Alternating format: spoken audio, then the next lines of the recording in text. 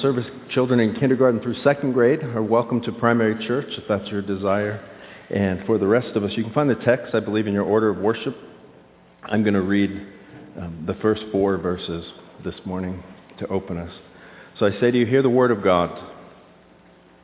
Then I saw a new heaven and a new earth, for the first heaven and first earth had passed away, and the sea was no more.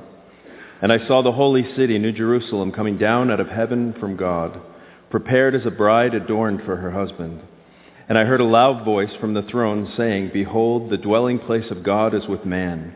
He will dwell with them, and they will be his people, and God himself will be with them as their God.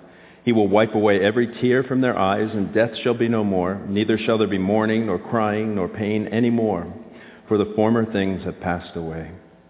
Let's pray.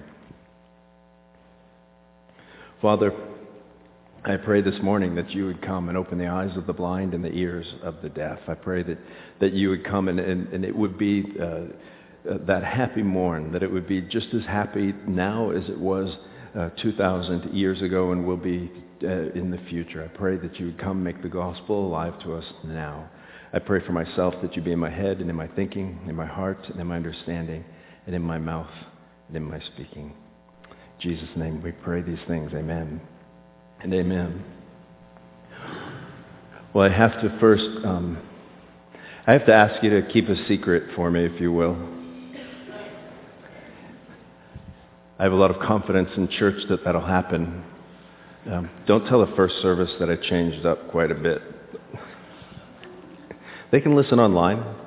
I'm kidding. I mean, I did change up, but I'm not kidding. They can listen online. Either way, the question is this, the biggest question I've gotten, if you've been here for a while, we've been looking at the book of Revelation for almost a year, and the biggest question I've gotten as we've been heading into Advent season is just this. What does Advent have to do with Revelation? Does it have anything to do with Revelation, or are you just doing Revelation to finish it? Which, if Revelation had nothing to do with Advent, honestly, at this point I probably would be doing it just to finish it. We're close. We're like, we could see the end. But does it have anything to do with it? It does. If you, of course, have seen The Muppet Christmas, you'd know that. Right? You were waiting for that, I know, last week. I'm sorry to disappoint you. What do I mean by that? Remember the Muppet Christmas, or some lesser version of it, or even, I guess, you could read the book. Remember, the whole thing is built around basically 3 categories, where Scrooge is solitary as an oyster, a miserable old sinner. And how is he awakened? He's awakened by seeing his own past, his own present, and his own future. And at some point when he's awakened, remember what he says? He says, I will honor Christmas in my heart all the year long. I will live it in the past, and I will live it in the present, and I will live it in the future. That is what the book of Revelation has to do with Advent. The crickets I hear right now? Let me explain it to you. First of all, you have to understand what Advent is. Right? Advent is, the word we use, Advent, comes from the Latin adventus, which is the Latin translation of the Greek word parousia, which means, that's a fancy way of saying the coming of Jesus. Most particularly, it refers to the second coming of Jesus. But in the second coming of Jesus, you also look back to the past to sort of celebrate and to contemplate the longing that Israel had for the Messiah to come. And so what Advent really is about, it's almost in some sense, it's a photo negative of the Christmas Carol, because the Christmas Carol shows Scrooge his life in the past and in the present and in the future. The difference between the Christmas Carol and Advent is that in Advent we look at the life of Jesus, past, present, and future. And if you've been here, you remember what the whole purpose of the book of Revelation is, don't you?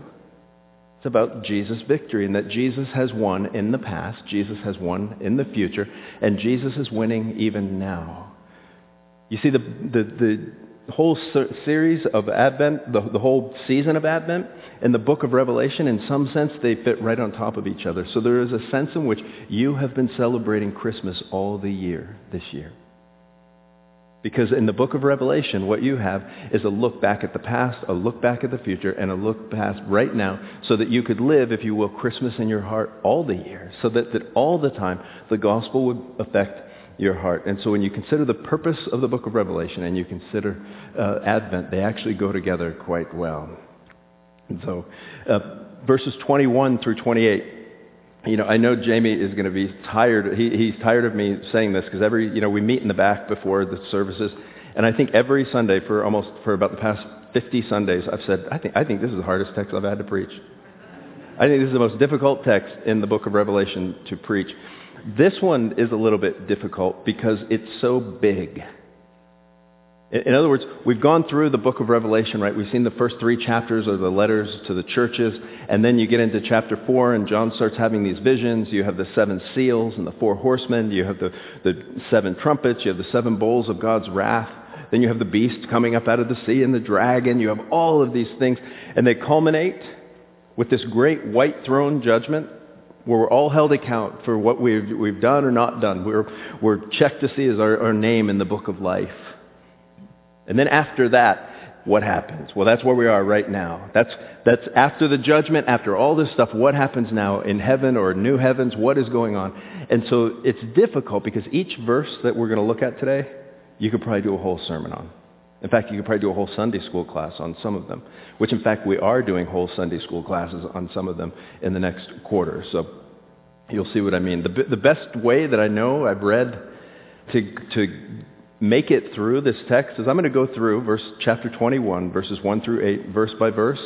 And as we go through, you should keep track, if I don't point it out to you, what is there and what's not there. In other words, we're looking at new heavens, new earth, this vision of God, all these things, this new Jerusalem. But what's important for you to know as you think about the ultimate future, the consummated future with Jesus, what is there in the new heavens and new earth, and what is not there in new heavens and earth. You'll see what I mean as we go through. So let's just jump right in. Verse 1, notice it says this. He says, "Then I saw a new heaven and new earth, for the first heaven and the first earth had passed away, and the sea was no more." So John, remember, he says, "Then I saw," whenever he says "I saw," that's usually a vision of something symbolic. And so just like you can't take all of these completely and utterly literally, like we said about the number 1,000, the same thing. So John says, "I saw this vision." And what's the vision he sees? He says, "I saw new heavens and new earth. The old earth had passed away." Now what's important for you to get is in the New Testament, there are 2 words that can be used to communicate the word new in English. One word is neos. And the word neos means something that's new temporally. It's new, like, you'd say, "Tommy, is that a new watch you have?" And I'd say, "Well, yes, it is new. I just got it. It's new." But the word that's used here, and it's consistent throughout the passage, is the word kainos. That also means new, but it doesn't mean new with regard to chronology or time. It means new with regard to quality, or it's qualitative. In other words, when John says, "I saw new heavens and new earth," he's not necessarily saying that the old earth had just passed away and that it was burned up and it evaporated and didn't exist anymore. But he's saying, I saw new heavens and new earth that was qualitatively different than the old heavens and old earth. Those things had passed away. And is he saying they were burned up in the fire? We don't know. But what he's saying is what the future holds for God's people is a qualitatively different place than we have now. It's a new heavens and new earth. But also keep in mind that where you and I will live in the future. If you ask most people, if they're Christians at least, I think if you ask most people anyway, where they hope they're going to be, say, "What's going to happen to you someday? Where are you going to spend eternity?" Most people would say, "Well, I hope I spend it in heaven." That's not what the Bible teaches. The Bible teaches that ultimately everyone who has trusted in Jesus and whose name is in the book of life will be living on new heavens and new earth. In other words, the body matters. It's sort of like this, one of my favorite, all the Christmas specials are my favorites. I have different ones, different parts that are favorites. Probably my favorite characters in all of the Christmas specials is Charlie in the Box, right? If you've ever been to my house, I actually have a Charlie in the Box with a sound sensor, so when you walk up to the front door, he says, "Hey! Who, may I ask, are you?" If you come back again, he'll say, "Halt! Who goes there?" But the thing about Charlie that bothers me is he doesn't really get it. You see, if you look at the Island of Misfit Toys, what's the dream of every toy on the Island of Misfit Toys? It's that they would be taken up, that they would be delivered from the island of misfit toys and taken to someplace better. The vision of the gospel, the vision that you have in the book of Revelation, is not that you will be just lifted up and taken someplace better. You will, temporarily. But the vision of the gospel is that you and I are all misfit toys. This whole world is one big fat island of misfit toys. And instead of being taken away to someplace better, underneath our very feet, if you will, the island will transform into paradise. Underneath our very feet, the island will be made into the way it's supposed to be, and even better. Do you think about that ever? Most of us think I'm going to go to heaven, I guess I'm going to sit there and sing all the time. I don't know. At some level, when all things are culminated and consummated, we will actually be in heaven and we will work. There will be no difference between work and worship. That it will all be one and the same. Remember when Adam was placed in the garden, God placed him in the garden to work it and to keep it.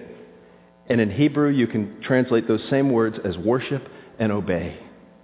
That someday your work will be worship in a redeemed earth. And what that says for us now is if the gospel is being realized in our lives right now, that even now your work is worship. Even now we're redeeming those things. And that's why I mentioned Sunday schools a while ago, is a lot of our Sunday schools, or a couple of them coming up, are going to have that focus to them. What does it mean to live the gospel out now? And what does it mean to redeem society now? What does it mean to redeem my work now?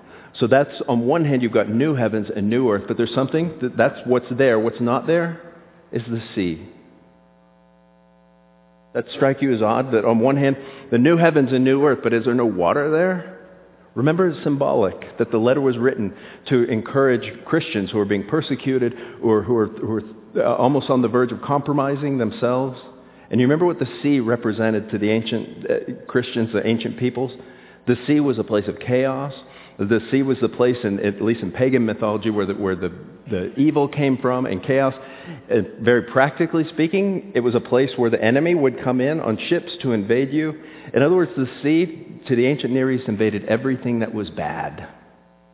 And what you see first and foremost about this passage is just this. John says, I saw new heavens and new earth, and everything that is bad is not there. All the chaos, all the troubles, all the trials, all your enemies. Remember the dragon, the beast, and the beast number 2. Where did they come from? They came from the sea. Everything in their mind came from the sea. And what John is saying symbolically is those things will not be there. So what will be there? Well, he takes us to the next step. In some sense, he goes from macro to micro. And we see the New Jerusalem. Look at verse 2. He says, I saw the holy city, New Jerusalem, coming down out of heaven from God, prepared as a bride adorned for her husband. So we have Kainos, New Jerusalem,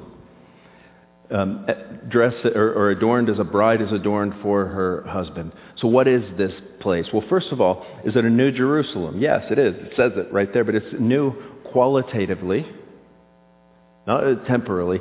So it must stand for something. Also, why would Jerusalem be dressed as a bride for her husband? A few verses from now, we see that the church is dressed as a bride for her husband.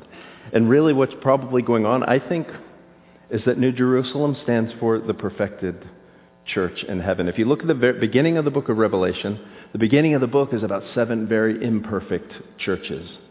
They all struggle with something. They're all struggling with compromise. Everything that has to do with them being outwardly faced is a troublesome thing to them.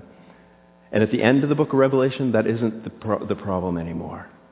In fact, the church is there and it is dressed as a bride. We see that several places in the book of Revelation. We see it in Ephesians, that the church is called the bride of Christ. And so now the church, which is the bride, which is the city, is the place where God will dwell. You see, in the Old Testament, God would dwell with them only in the Holy of Holies, and the Holy of Holies was where? In the temple. And where was the temple? It was in Jerusalem. But as we get further on into the book of Revelation, we have a problem come up if that's the only way things can work, because further on in the book, there is no temple. And if there is no temple, where does God dwell then? Well, we find out in Corinthians and some other places that while Jesus was the temple, also the church is God's temple. The church is where God dwells, and that's where he will dwell for eternity. And that takes you to verse 3. Notice verse 3. He says, and I heard a loud voice from the throne saying, behold, the dwelling place of God is with man. He will dwell with them, and they will be his people, and God himself will be with them as their God. And so what you have is new heavens and new earth, and as you sort of telescope down in, you see this new Jerusalem dressed as a bride. I think that's the church. And then you have God saying, I will dwell with them. And in some sense, that is the overarching promise of the whole Old Testament, and of the New Testament for that matter. Remember when you go back to the book of Genesis, what's going on there? God creates Adam and Eve, and he fellowships with them. He's with them. And when they eat of the tree of the knowledge of good and evil, that is broken. And remember, he comes to the garden to be with them. He says, Adam, where are you? But they were ashamed, and they hid from him, and eventually they were driven from the garden. That fellowship with God, that the relationship was broken. And once God decided, he said he was going to fix it in Genesis chapter 3, and the rest of the Bible takes us in that direction. But if you even look at the law, Leviticus chapter 26, you see God gave Israel all these laws, and he said if you obey them, there will be curses, and if you disobey them, there will be curses. If you obey them, there will be blessings. And the final blessing that he promises to Israel if they obey the law is this. In Leviticus 26, verse 11, he says, I will make my dwelling among you, and my soul shall not abhor you, and I will walk among you and will be your God, and you shall be my people. I am the Lord your God who brought you out of the land of Egypt, that you should not be their slaves.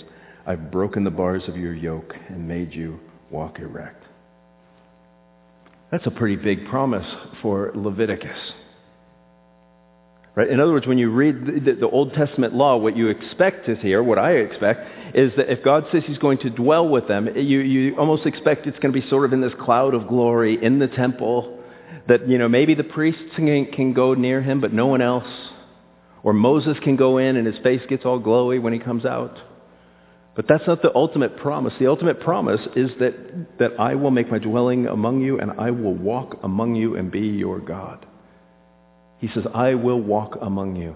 Now here's the beauty of the gospel, is that part of God's promise has already been fulfilled. Welcome to Advent. Welcome to Christmas. Right? Remember we talked about when we did the millennium, if you were here, I talked about the fact that it's hard to get away from the fact that a lot of the stuff promised there is realized. In other words, it happened and is happening. So how has this promise that God will dwell among his people been realized? John chapter 1, verse 14, he says, and the Word became flesh and dwelt among us, and we have seen his glory. Glory is of the only Son from the Father, full of grace and truth. So how does God fulfill his promise to dwell among his people? He actually dwells among his people. You see, when we consider the New Testament, when we consider the season of Advent, we're looking forward to the promise when God will come and deliver his people ultimately, and he will be with them forever. But when we look at it, we have to also look back and say that it's been realized. That Jesus came, that God in the person of Jesus came. What did he come to do? And that's where you get into passages you would expect for Advent. I think most people would expect. Matthew chapter 1. The prophet says, behold, the virgin shall conceive and bear a son, and they shall call his name Emmanuel, which means God with us. And then Luke, remember when he talks to the angel, he says, do not be afraid, Mary, for you have found favor with God.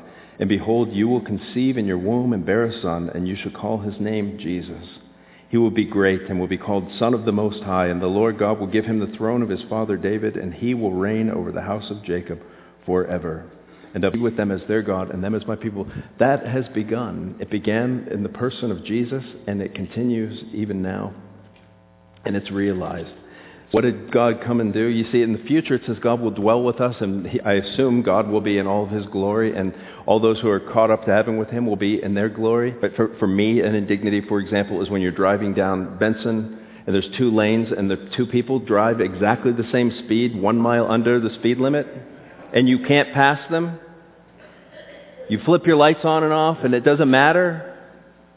That's an indignity. It's not suffering, really. It's just like nothing's easy, right? Jesus went through all of that. There's nothing that he didn't, that we have gone through that he does not understand. So when God came to be with us the first time, he came to be with us not as the exalted Lord of glory that everyone might just bow down. He came down as a suffering servant. You want to talk about something that's an indignity? How about being born in a barn? How about being raised with, born among the animals? Being raised, it says by a carpenter. Galatians says he's born in a low position. That he came in that form so that he ultimately could dwell with us in his glory in new heavens and new earth. And that takes us, what are the benefits of God dwelling with us? They're all negative, by the way. It's in verse 4. It says, he will wipe away every tear from their eyes, and death shall be no more. Neither shall there be mourning, nor crying, nor pain anymore, for the former things have passed away. So one of the benefits, what is there in the new heavens and new earth is God with his people. What is not there anymore? And you think when John writes what's not there, it's because it's so almost, it reminded me of Princess Bride. It's like inconceivable. Remember that guy? What's heaven like? It's inconceivable. It's inconceivable because so it can only be defined negatively. I mean, think about it. What's heaven like? Well, I know there's no more tears there. There's no more mourning. Why? Because there's no more death. It's been completely conquered. There's no more pain. And if you took every person in this room, what you would find on any given day is some hodgepodge mix of tears, death, pain, mourning, and crying. It just seems like our lot in life on one hand. On the other hand, the question is there any hope now? And the answer says right there, it says the former things have passed. That on one hand, we're sort of compelled forward by the fact that these things won't be there. On the other hand, in some sense, now that if you've trusted Jesus, you have a different grid to look at these things. In other words, you put different glasses on and see these things in a completely different light. You see, if you're not a Christian, you look at these tears and mourning and pain, and you say, why do these things exist? Why would a God let these things happen? If you are a Christian and you put those glasses on, you say, oh, God did allow these things to happen to Jesus. Jesus experienced tears. Jesus experienced pain. Jesus experienced suffering. Jesus experienced mourning. And on top of all that, Jesus experienced death. But he did all those things without deserving any of them. And so why do they exist now? On one hand, God is redeeming all things. We'll see that in a moment. On the other hand, God took his own medicine in the person and work of Jesus. So let's look at verse 5. What do I mean by God's redeeming things? Look at verse 5. He says, and behold, he who was seated on the throne said, behold, I am making all things new. And he said, write this down, for these words are trustworthy and true. Now I want you to notice what is said here. He doesn't say, I'm making all new things. In other words, he says, behold, look, I'm making all new stuff. That's not what this says. He says, behold, I am making all things new. And it's important to catch that all of a sudden, John is not in the future or in the past, he's in the present when he speaks. And he says, I am making all things new right now. What do we mean by that? What does it mean that God is making all things new? Well, on one hand, if you look at the New Testament, the Apostle Paul, remember 2 Corinthians 5, I believe it is? He said, if anyone is in Christ, there's new creation. In the Greek, it just says, if anyone is in Christ, new creation, bam. It's like, it's just there. So Paul equates our own salvation, our own opening of our eyes, our own resurrection with new creation. So on one hand, it's begun. On the other hand, are all things being made new? And I try to get my head around this, and immediately what came to mind, of course, was the same thing that came to every other man's mind in this room, was overhauling. I don't want to be sexist. I just don't know too many females besides my daughters that watch Overhauling with me. Do you know what Overhauling is? Overhauling? It's like the greatest show in the history of reality television.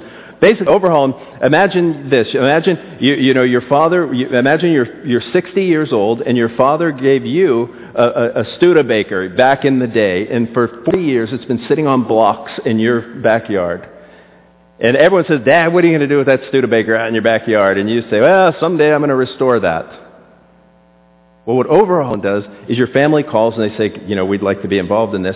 They come and they pull some kind of prank and they act like your car was stolen, and you, the father, almost always sheds tears or becomes indignant. What happened to my car? This junk that is sitting in their yard on blocks that will never work. And they take that car and in 1 week's time, about a team of 10 or 12 people work on it, and they make it better than new. They don't restore it to mint condition. They make it better than new. I mean, they put all the high-speed gizmos, they put everything that you could ever imagine in this Studebaker. And then they have what they call the reveal. Dad, we need to go to the police station. And you go and, Dad goes, and it's really a warehouse. And you go to the warehouse and the doors open and Dad sees his Studebaker or his Impala or whatever it was, and he just breaks down into tears. Why? I've been overhauled, right? That's what you're supposed to say. In other words, he's looking at this car that in reality he wanted to be renovated, but at the end of the day he had no power or really inclination to make it happen, and someone else has taken it and made it not only good, they've made it better than new. When God says, I'm making all things new, that is what's happening in the gospel. That he is taking something that you and I have absolutely no power over, namely our own lives, our own ability to be good all the time, and he is making it new. He changes our hearts, but he's doing that to all of creation. So that someday all of creation will be made new. Someday all of creation will be overhauled. In other words, creation matters now. The things that are going on around us matter now. We can't just say, it's going to burn someday. I remember in college I used to say that, it'll burn. I don't know if it's going to burn. Maybe God's going to make it new and bigger and better than it was. And because of that, we're called to be stewards of the things. We're called to be stewards of the environment. We're called to be stewards of the things that God has given us. All of these things. Because God is not just going to replace it, but he is in fact renovating it. And we get to be part of that even now. As we move on, I'm going to do verse 6 last. Who is there? Look at verse 7. He says in verse 7, the one who conquers will have this heritage, and I will be his God, and he will be my son. So what heritage is he talking about? Well, on one hand, it's the things that we've just seen, that God is going to dwell with them, and New Jerusalem and all that. But if you remember the letters to the churches, each of the letters to the churches had promises at the end of them. John would say, to him who conquers, fill in the blank, right? To him who conquers, I will give access to the tree of life. I will give access. He will be a pillar in the new temple, or he will participate in New Jerusalem, or his name will be in the book of life, or he will reign with Christ. What's most interesting here, not just the culmination of all those promises, I think, but what we call sonship. What do I mean by sonship? Notice what the verse says there. It says, to the one who conquers, he'll have this heritage. I'll give these things, and I will be his God, and he will be my son. That language is almost a word for word from, I think it's 2 Samuel chapter 7, verse 14, where God promises this covenant to David, and he says, one of your children will be on the throne forever. I will be his God, and he will be my son. That's true, but notice who is the inheritor of that promise now. It's God's people. And it's not, by the way, it's not sons or daughters. Some places in the Bible it says sons or daughters. Here, sonship is the word that matters. Being a son is all that matters, no matter what your gender is. Right? Remember in the ancient Near East, the only person that had any rights or privileges and got all of the inheritance was the firstborn son. And what we're seeing here is that God says, for those who conquer, those who hang in, who trust me, to them, they will be sons. In other words, every right and privilege that Jesus has, they will have. The way I look at Jesus is the way I will look at them. And of course, that's the way God looks at you right now. If you've trusted Jesus, what that means is Jesus has taken all of your sin and given you all of his righteousness. And so what God sees you as now, regardless of your gender, is as if you were a firstborn son in the ancient Near East, which means you get everything. But you're also responsible for everything. Who is not there? Cowards and liars. Now what's interesting, there's more things in between there, of course. But cowards and liars aren't there. Most commentators think, you remember, up to this point, everyone's been judged, right? The people who have gone against God and were unbelievers and all that kind of thing, they've been judged. Birds have come and eaten their flesh, all of that. Why is this put in here? It seems a little bit negative. Well, part of it is because, remember, the church that was reading it was still in existence. It's not saying here's what the future is. It's a warning to people in church. Everything that's listed on this list is something that the churches struggled with. What does a coward do? A coward caves in instead of stands up for the gospel or any other thing, but in this case, the gospel. A coward, when things become pressure, they back away from the community, they throw people under the bus. Basically, they preserve what they want at all costs. Same thing with a liar. A liar doesn't tell the truth, or a liar spins the truth, or a liar tells part of the truth but not the whole truth in order to get what they want. And if you read through the list, in verse 8, it says, who's not there? Cowardly, the faithless, the detestable, murderers, sexually immoral, sorcerers, idolaters, liars. Their portion will be the lake that burns with fire and sulfur, which is second death. Now here's the good news about that verse. I'm an optimist. I'm always trying to pull something good out of him. The good news about this is if you remember 2 Corinthians 6, I don't know if I put that on there, 1 Corinthians 6. Paul lists, he lists these a whole bunch of things, and he says these kind of people will not inherit the kingdom of God. And it's basically a similar list to this, but a little bit longer. And after you read about the greedy, the adulterous, and all these things, the last thing he says is this: such were some of you. In other words, we read these lists and we can become guilty and convicted. And if you're guilty and convicted, you probably ought to be, on one hand. On the other hand, do you remind yourself of the gospel? That's not who I am anymore. I'm not like that anymore. Jesus is changing me. He's making me new just like he's making all creation new. How do I know that? How can I be sure of that? And that takes me to verse 6. That's what I switched up. Notice in verse 6 it says, and he said to me, it is done. I am the Alpha and the Omega, the beginning and the end. To the thirsty I will give from the spring of water of life without payment. So a couple things we see here. The first is this phrase, it is done, or it is finished, has come up a few times in Revelation. It's also in John when Jesus is dying on the cross. He says, it is finished, I'm done, completely done. So God's work is done. Why is it done and how is it done? It's done in and through his sovereignty. Notice he said I'm the Alpha and the Omega, the beginning and the end. That's an ancient Near Eastern way of saying that God is the Alpha, the A, and he's the Z, and everything in between. He's the beginning and he's the end and he's everything in between. So everything in between he is also in control of, which makes what he says next that much more odd, because the one who is in charge of everything, the one who is the beginning and the end and everything in between, notice what he says. He says, to the thirsty I will give from the spring of water of life without payment. Why does he say that? See, in the ancient Near East, right, water was in the desert. Everyone needed water. Water was refreshing. Water was life-giving. All of these kinds of things. And what's interesting here is in that one verse you have a picture of what Advent is all about, especially the nativity, especially the incarnation of Jesus. And what is that? It's that the Alpha and the Omega, the beginning and end, the one who's in charge of all things, became a baby, ultimately became a man, and he became thirsty so that you and I could become filled. In other words, he says to the thirsty, you can come and I'll satisfy your thirst and I'll give you the water of life without payment. You can't pay anything for it. Why? Because Jesus has paid for it. That you and I can be full, you and I can receive, can drink from the water of life because Jesus himself has become thirsty. And I know some of you are thinking, I don't know what he's talking about. Remember at the cross? Jesus said a bunch of stuff at the cross, but one of the most intriguing things to me has always been his one statement where he says, I thirst. Of course you're thirsty. He could have said anything. Why did he say, I thirst? And because what was happening at the cross is that the Alpha and the Omega, beginning and the end, was thirsty so that you and I could be filled. And the only way you can drink from the water of life is to take it because someone else has paid for it. You get it without cost, but Jesus did not give it without cost. His life was given for it. But on the other hand, he gives it to us graciously. The question is, will you receive it? I didn't tell this story last service either, but for some reason it kept coming to mind. It's the first time I ever saw Saving Private Ryan. It took me about 5 years before I was willing to go to those kind of movies to keep me up at night for some time after. And remember, Saving Private Ryan is basically about these Rangers in World War II who go to visit or go to help this private named Ryan.